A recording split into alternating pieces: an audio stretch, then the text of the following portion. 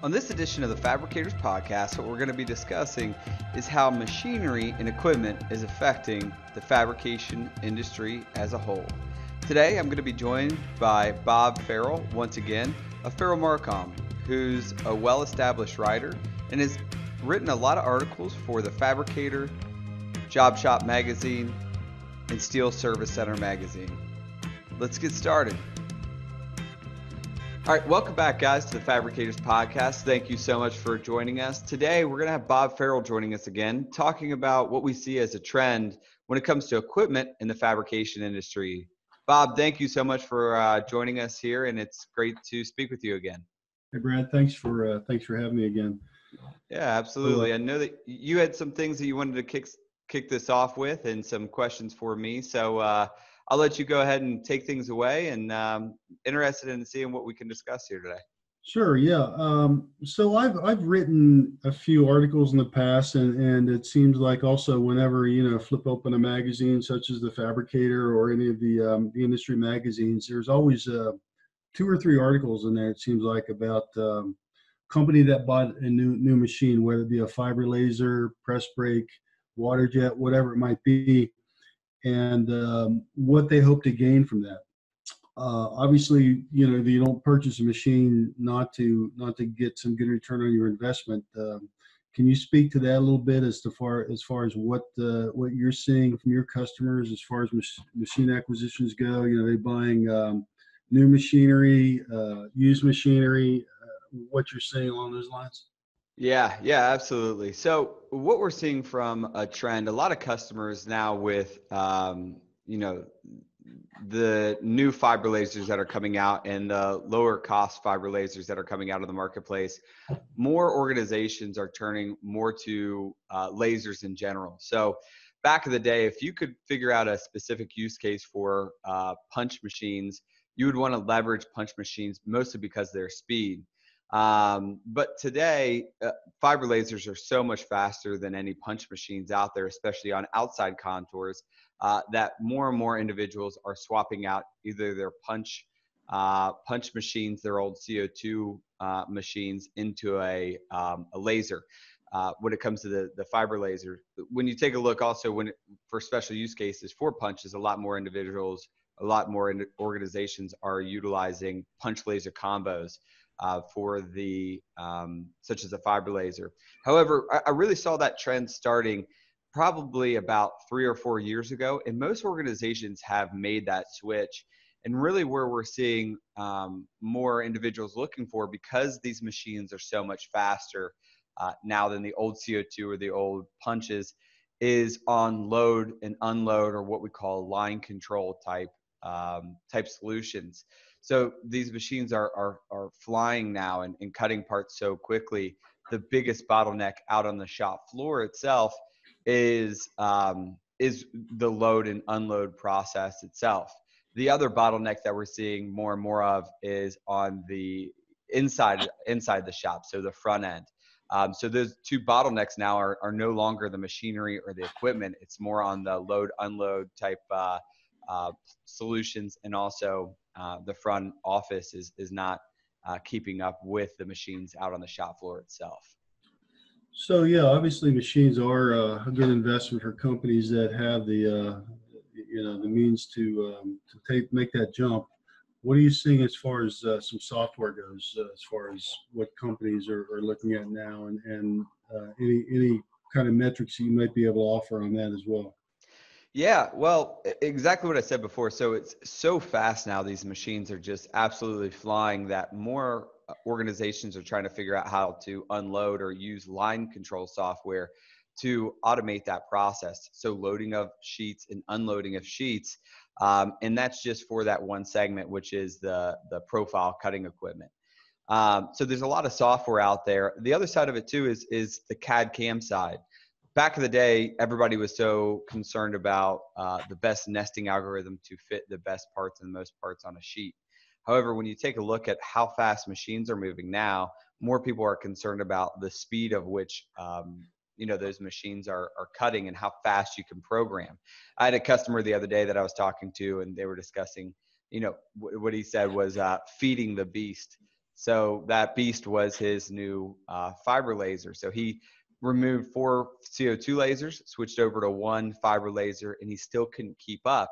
And the reason he couldn't keep up was he, one, had software that he had to do a lot of manual manipulation of the nests, but also he had to go into the line control and tell it where the sheets were to pull those sheets, where the sheets lie, and then also had to get a couple extra guys to offload the sheets themselves. So more software to figure out exactly how to load, unload those sheets, but then also on the CAD CAM side to also make sure the individuals are able to nest much, much quicker and keep that beast up and running. I mean, if you think about, material cost wise, 55 cents a pound to fit one more part on, or if you're taking a look at a piece of equipment that you could charge $140 an hour, if it's taking you 15 minutes to fit one more part on a nest, it makes a lot more sense to speed up that process, leverage auto nesting, utilize auto line techniques such as load unload of sheets to speed up the process. Now, the other side of this as well, in where we play, is on the quoting and estimating, which is the front office side of things.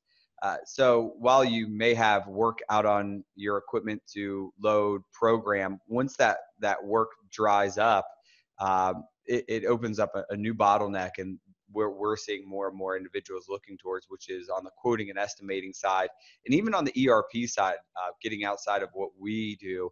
But the business as a whole, if it's not, it doesn't have any business to feed the programmers, to feed the line control, to feed the laser, that's where it really suffers. And so we have a lot more individuals coming to us now and trying to figure out a way, how do they increase the amount of business that they can accomplish through quoting and estimating. So that's kind of what we're seeing from a trend on the software side. So do you, as far as that goes, do you have any sort of numbers you're able to share as far as what a company might expect to see improvements? I don't know if I'm asking that quite right, but any kind of gains from that approach that you can quantify a little bit? Yeah, absolutely. Well, we've done a lot of surveys with our customers, and we've talked a lot to our customers. So, we had a customer the other day that we were speaking with. They have roughly about 20 estimators inside their organization, and their goal is to get up to 20 quotes or estimates a day per estimator. And so when we first started, and what they had before, were they were able to accomplish anywhere between 1 to 3 quotes a day. So when you quantify that, you're talking 500-600% increase the amount of quotes that they're able to accomplish. Well, the other side of that too is if you're able to turn around and make sure you're the first one back with that quote, and also make sure that you have those quotes extremely accurate, your win rate increases tremendously. So you're able to increase by 400, 500, 600% the amount of quotes, but then also increase your win rate by 20%. So just naturally, if you're getting more at bats and you're also hitting more home runs, you're going to have more runs in. And so that's what we're seeing as a much higher increase in the amount of jobs that our customers are able to create, because they're able to turn around so many more quotes. And what that does is that keeps their machine and keeps their lights on. It keeps their programmers programming, and it keeps their machine, or their beast, as my one customer called it. It keeps them feeding the beast, which is creating the business and turning production numbers out. So from a number standpoint, we're seeing it's kind of twofold, really. The amount of increasing the amount of quotes that are being able to be increased in a day, 300, 400, 500%, but then also the amount of jobs that you have that are won. And we see it from what we call a compounding ROI. Your win rate increases in the amount of quotes that you increase. So it's not just one or the other. So typically when you go and you buy a piece of equipment or something like that, you're able to pull on, let's say, 20% more business. And that's a real status quo. And that's really a standard that you look at any time that you buy a piece of equipment. What percentage can you increase? But if you were able to now also increase the amount of opportunities that you have at jobs, it kind of feeds on itself and creates a really nice ROI that a lot of our customers are looking at. So they're looking at obviously acquiring equipment, but they also want to be able to make sure that they can feed that equipment, and they're looking at software to accomplish that.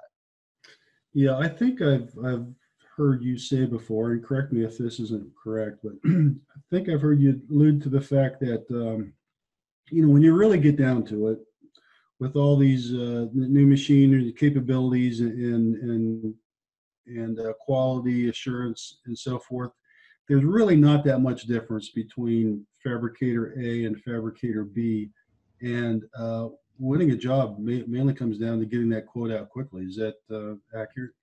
Yeah, absolutely. I mean, obviously you have to be extremely accurate in what you're quoting, but yeah, it's the first one back that wins. And our biggest thing is if we can deliver a part when somebody else is delivering a quote, then you're probably going to win that business. And so you're 100% correct. And the other side of it too is a lot of OEMs or people that have fabricators making parts for them, they really like who they work with 9 times out of 10. And they've been going to one fab shop for a long time. And the sales people themselves usually have a pretty high impact because, OEMs, want to do business with people that they like, people that they can trust, and people that they can receive parts from. Now, if they all of a sudden go and they have an RFQ and they go to one fabricator just to get, open pricing, or maybe sometimes these purchasing agents, they require, individuals to go to 2 or 3 different fabricators to get pricing. No matter how much they like you and no matter how, good of a job that you've done for them in the past, if it takes you a week to turn around a quote and it takes the guy next door to them, an hour to turn around the same quote, they're going to figure out that something's wrong. And so really, when you take a look at it, no matter how good of a relationship you have and how much equipment that you have, if you're getting beat to the punch and somebody else is able to turn around a quote much quicker or an estimate much quicker, your OEMs are going to be looking at that and kind of scratching their head and trying to figure out why it's taking you so long. Above and beyond that too, if it's taking you a week to accomplish that quote or estimate, that's a week more than it's taking your competitor, which means that it takes them a week longer to get products back. And so again, if they're a guy next door, even if it's a brand new shop, if they're able to turn around a quote or an estimate in an hour and it takes you a week, that's going to get them thinking. It's going to want to make them probably go with that fabrication shop. And it also means that they're going to get their parts back much quicker and probably get their parts back by the time that you have that quote back. And so you're 100% right. Most of these fabrication shops are pretty equal. And most of the time what we hear is, yeah, we're equal, but we have really solid customers. But the biggest thing that we're seeing as a trend now is those customers are coming in and they want to explore other fab shops, and really speed is king. And I have one of our customers always talks about it, how it's not the large that eat the small, it's the fast that eat the slow.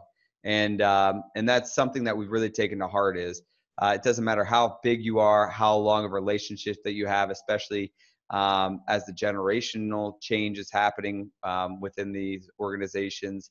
And as the world just becomes a much faster paced world, really it's speed that is key to success for a lot of our customers.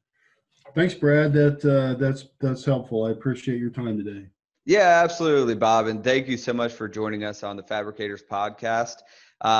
Look forward to hearing from you. I think that we have next week, we're going to have Kevin Waldman, who's with Secturasoft, joining us as well. He's going to be discussing just some trends that we see from 2020 leading into 2021, especially with this whole digital revolution that we're seeing from individuals working from home and how this is going to impact the fabricator. So I hope you join us, Bob, and I just want to say thank you very much and look forward to speaking with you next week. Great. Same here. Thank you. All right. Thanks, Bob.